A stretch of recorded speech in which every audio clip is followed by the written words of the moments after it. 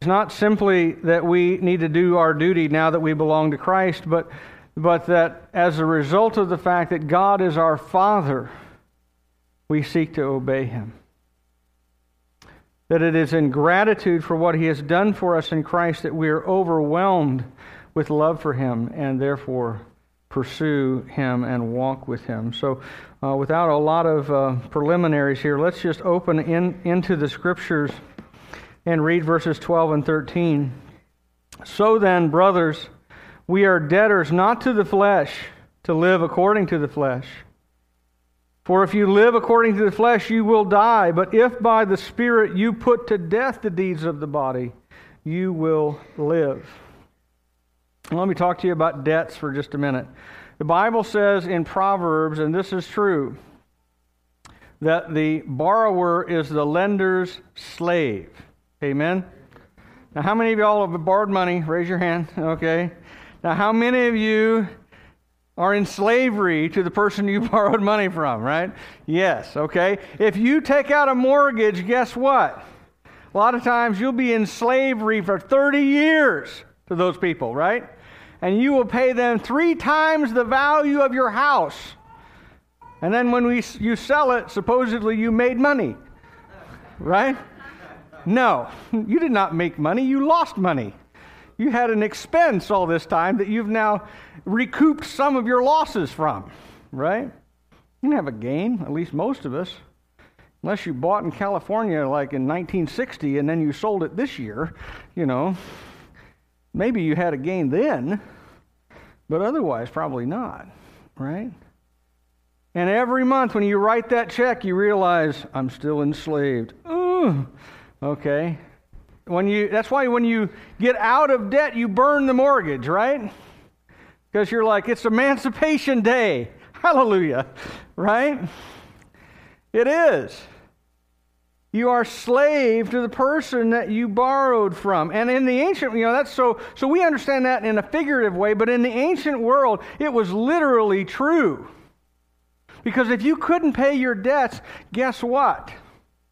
They sold you into slavery as satisfaction for the debt. Most of us find that we, in our world, we hate giving 25, 30% of our income every month to the person we are enslaved to.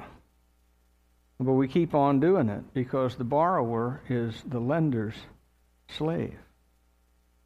And that kind of idea is the background to what Paul is telling us here in verses 12 and 13. This whole chapter, remember there are no commands in Romans 8 whatsoever. None. There's not a single imperative verb in the entire chapter. Nothing where God says, do this and don't do that. It's just telling us about all the blessings that we have as people who are children of God. The fact that God is our Father through faith in Christ. And He's going to explicitly tell us about some of them in the next few verses. And as part of the blessings that we receive is that our debts to the flesh have all been canceled out. Our debts to the flesh, the mortgage that our sins, if you will, took out on our souls has been paid off, and we are no longer obligated to serve sin anymore. We have had our Emancipation Day at the cross of Christ, and we are not obligated to serve sin because we are not indebted to it anymore. We once had to do what our sin nature told us, but we don't have to anymore. We're free from those obligations. And instead, we now have new debts. And I know sometimes in church we don't like telling people this, but the fact is we are under obligation not to live according to the flesh. And we are under obligation not to experience death, but we are instead under obligation to kill sin and to live by the Spirit so that we can experience life. Now that's the kind of debt I'd like to be in, right? Not one that tears off a little chunk of my soul every month, right? But the kind that gives me life every time that I experience it.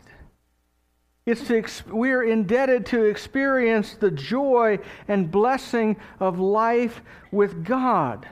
And that's what verse 13 is telling us. It's not telling us what to do in order to be saved. It's telling us what the Christian life looks like as it is lived. That now that you are a Christian, you put to death the deeds of the body so that you can experience life and joy and experience the love of God that He has given you in Christ. It's not... here's the thing. If you've ever had a particular sin weighing you down, I don't know if you've ever had that experience, but where you have something that you just feels like, man, it's just like an albatross around your neck, and you are just constantly aware of the temptation to this, of the number of times you've fallen into it, of all of the burden that you carry because of it, and then all of a sudden, when you experience the opposite of that, when you experience not the burden of sin, but freedom from that one, I can't tell you how good that feels, right? It is like all of a sudden I have stopped smacking my head into the wall. And it feels great that I have stopped, right? But more than that, there's a sense of just tremendous freedom. That I don't have to do that anymore. I don't have to talk like that anymore. I don't have to give in to that desire anymore. I don't have to be the kind of person I was anymore. Instead, what I have now is freedom from that. And it's like all of a sudden this crushing weight that was on your shoulders weighing you down, you have let fall to the floor, and you're like, finally.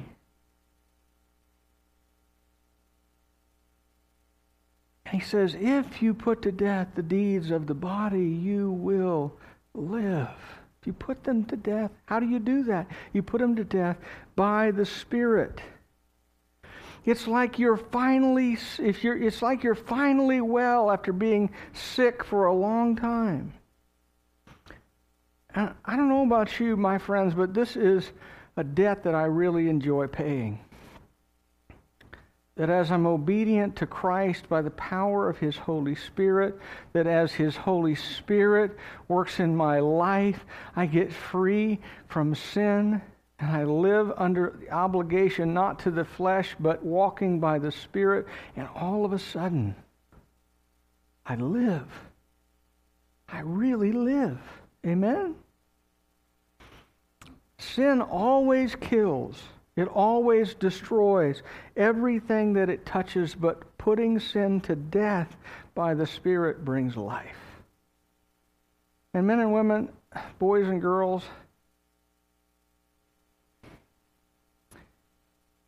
sin lies to us. It tells us that we can't live without it. But in reality, we can't live with it. If you want to have life, what you've got to have is putting to death the deeds of the body by the Holy Spirit. And the Christian life as it is lived brings tremendous freedom.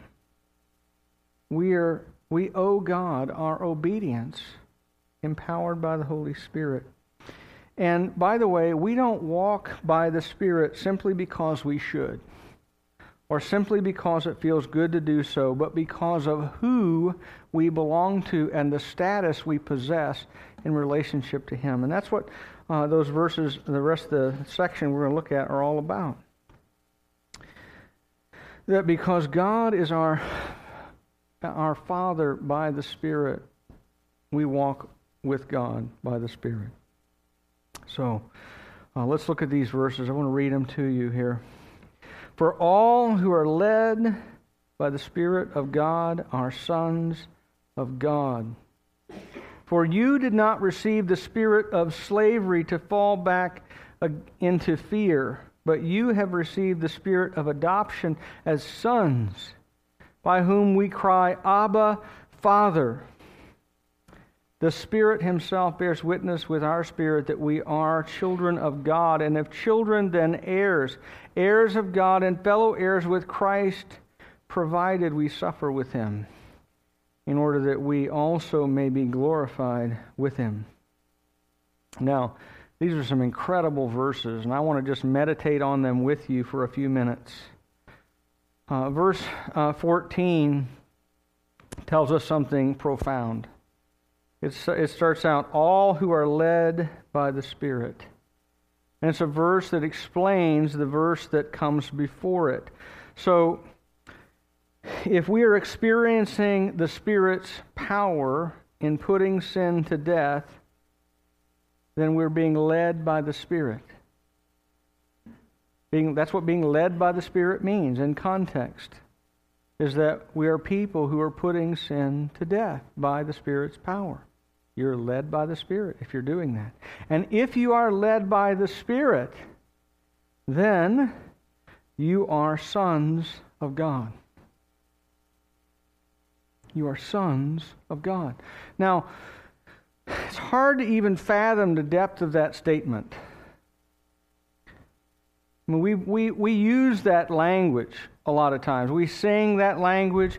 We talk like that, in our kind of Christianese that we all speak in, right? As if you've been in church a long time, you become a native in Christianese, but you don't stop to think about what it's really actually saying to you. That you are a son of God. Think about this just a minute. What it means is that in a certain way that God, by His Holy Spirit, brings us into God's own Trinitarian communion. That you as a person, you as a human being, are brought into the intra-Trinitarian love of God between the Father, the Son, and the Spirit that has existed from eternity past. To be a son of God is to be brought into that relationship. To possess, in fact, the identical same status as far as God is concerned as Jesus Himself. You're a son of God. I can't even explain to you adequately what Paul is actually telling us in that. But that somehow, by the Holy Spirit, you are brought into the intra-Trinitarian love of God. You are His son. Jesus said it this way in John 14, verse 20. He said, I am in the Father, and you are in me, and I am in you. And He's telling us that by the Holy Spirit, we, through faith in Christ, have entered into the very life of God Himself. We possess the same status in relationship to God as Jesus does. And that should blow your mind. That we possess the same status before God as Jesus enjoys. We who were sinners have now become sons of God. We have become sons of God. Now that is some good gospel news, amen? And if you're looking for good news today, this is it. Okay? And the good news just keeps getting better. In fact, this whole chapter Paul just keeps stacking stuff on top of that. Oh, and by the way, you won't believe this. Guess what? And then he gives us something else. And he says this in verse 15, he says, for you, read it with me again, for you did not receive the spirit of slavery to fall back into fear, but you have received the spirit of adoption as sons, by whom we cry, Abba, Father. Here's what God is telling us here in His Word. When we traded in our old master's sin for life in the Spirit, we didn't just swap one master for another who treats us slightly better than the old one.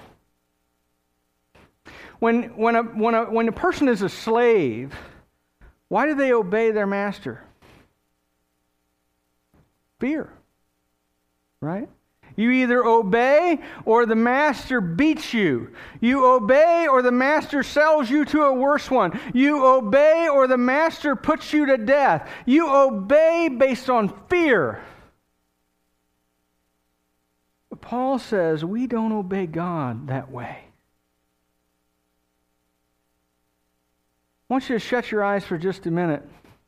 Just a second now. Don't fall asleep, all right? Because this is important. When I want you to picture God, your Father, for just a second on His throne, and I want you to picture you walking into the room. And then I want you to picture what expression is on His face when you walk in. Open your eyes for just a second. What expression did you see? Did you see disappointment? Did you see, oh boy, here he comes. Okay. Did you see God buckle His seatbelt when you walked in? Okay. Did you see Him go, oh boy, I can't believe that. There's my child. Okay. No, that is not what the Scripture says. It says we have received the spirit of adoption as sons. That God looks at us with great joy, that He sees us with pleasure, that the story of the gospel is that God didn't rescue us from slavery to our sin nature to make us slaves again. No, we have not become slaves to a different master. We have become sons. And through the Spirit we cry, Abba, Father. Now that word Abba is an interesting word. It's Aramaic. It's not Greek, and it's not English. It's Aramaic. And it's a word that a Jewish person would never use with reference to God. Because, first of all, in the whole Old Testament, God is only referred to as Father 14 times. In the whole Old Testament, which is 2/3 of the Bible.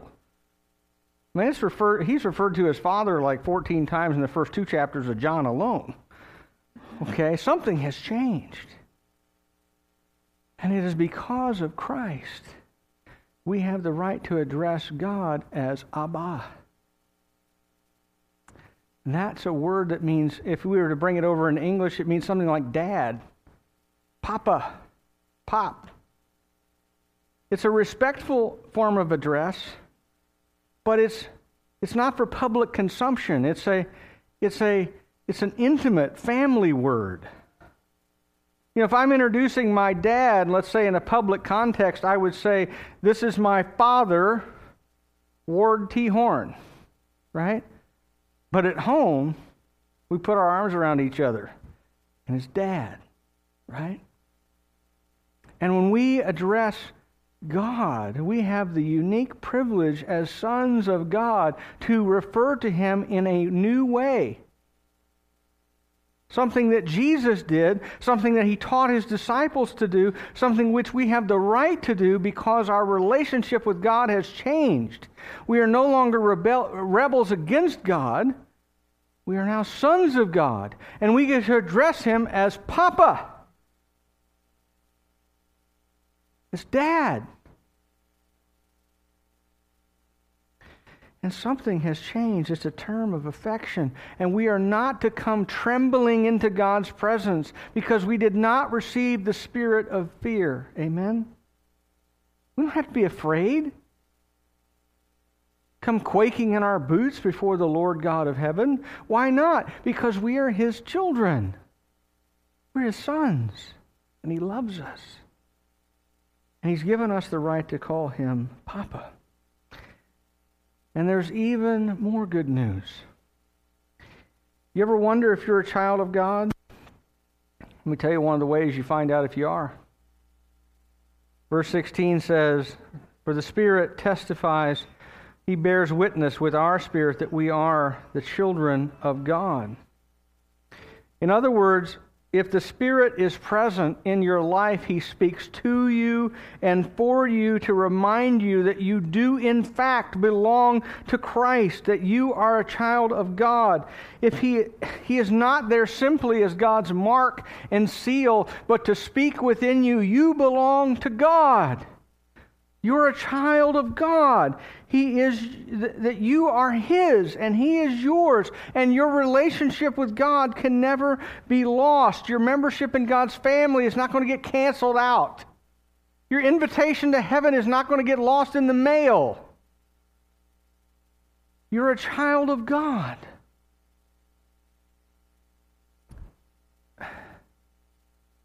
And we need that. Amen? You ever blown it huge?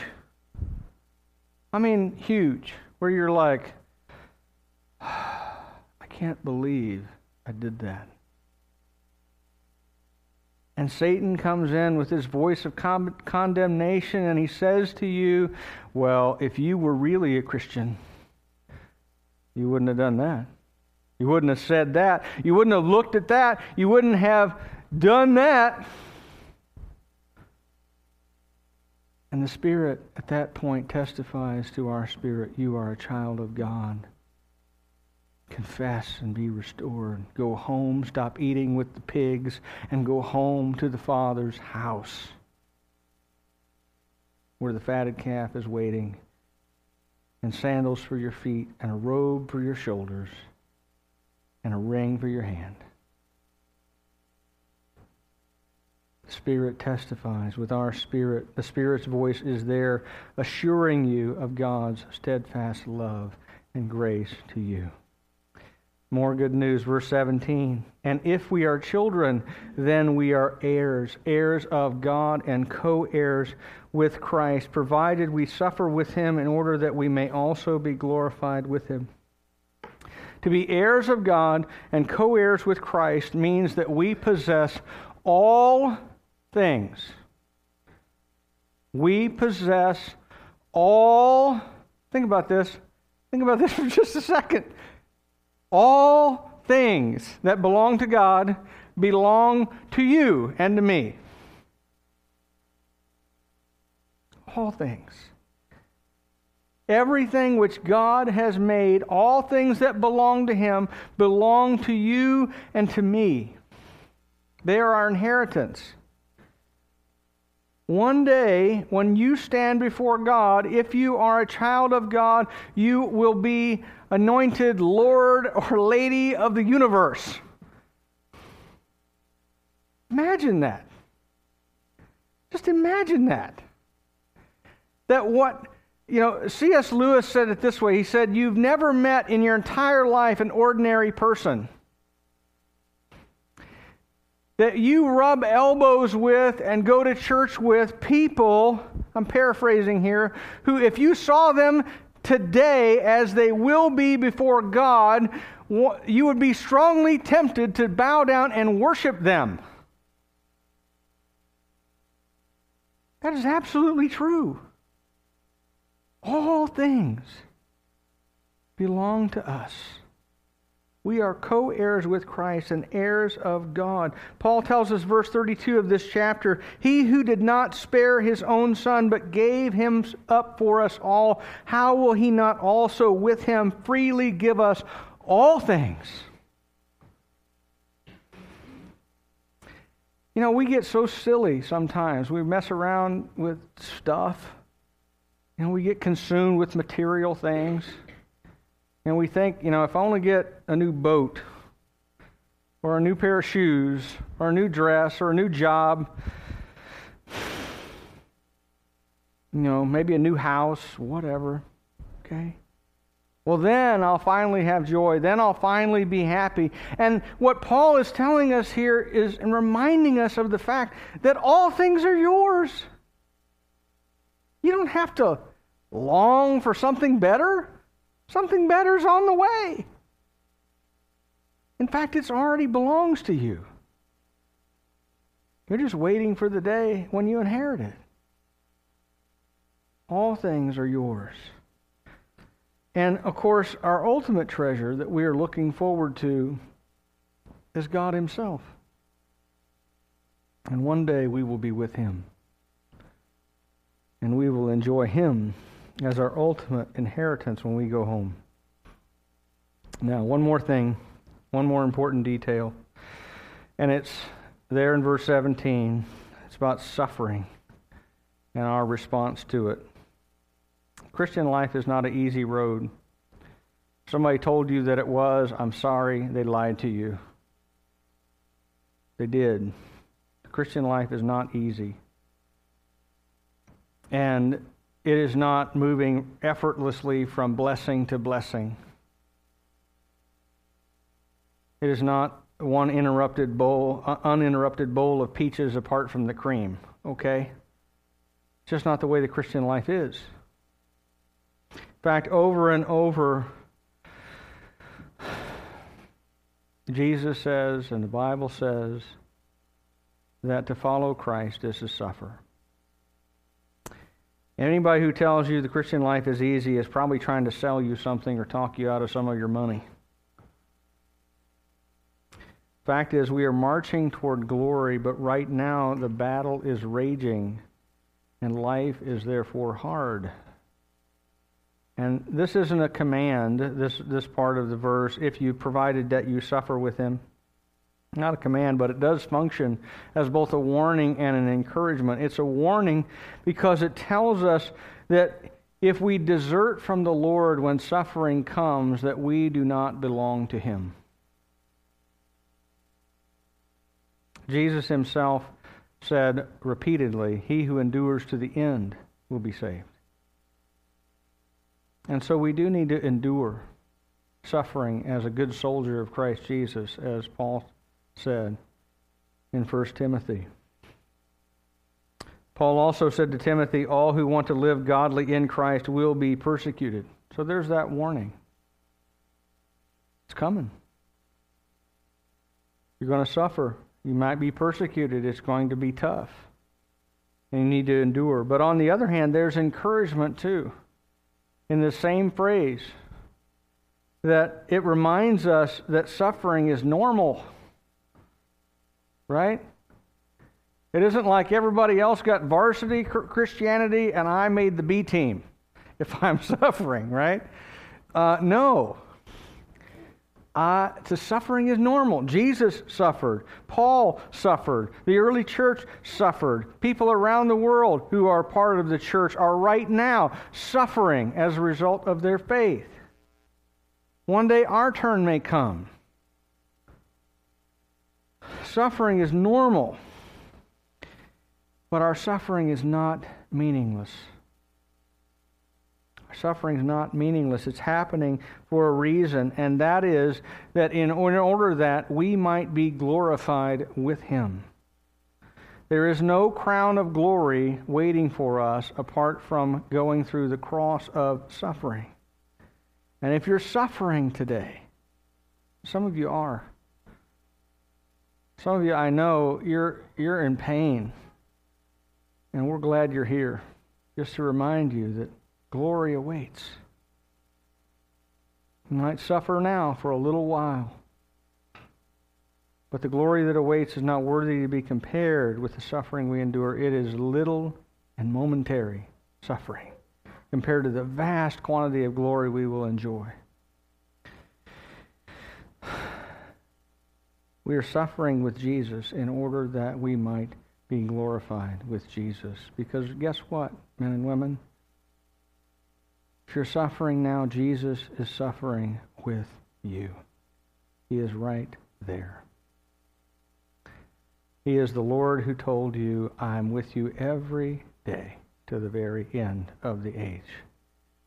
And you are suffering with Him.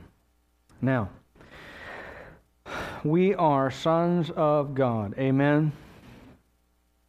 We are heirs of God. We are co-heirs with Christ. We are indwelt by the Holy Spirit, by whom we call out to God our Father, Abba, Father. And we cry out not in fear, but in love and joy and in the expectation that He will give us grace. And the result of all these things, that God has done for us ought to be a life that is lived in obedience and honor out of simple, joyful gratitude for all that He has done. Because a God who has done much more than the most for us ought to be responded to in loving obedience. Amen? He doesn't ask for a lot. He gives us everything we could possibly imagine if we by faith trust in Jesus. And then He says, and follow. Because the way I'm leading you leads to glory. It's a good road. It's the only road that leads to heaven, so walk on that one.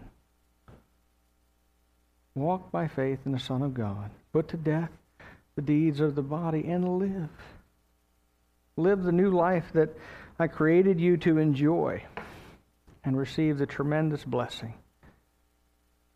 of faith in Christ and all that that entails. So, we want to pray, and we want to sing our hearts out for the one who paid it all, that we might enjoy these things.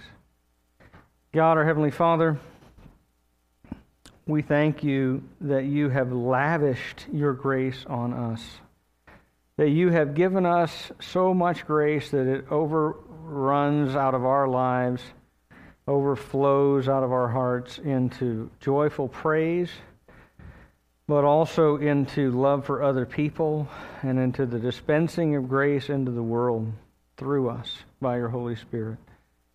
Father, we pray that in joyful gratitude for all you have done, we might live obedient lives, and that we might crawl out to you as often as we are in need every day. Abba, Father.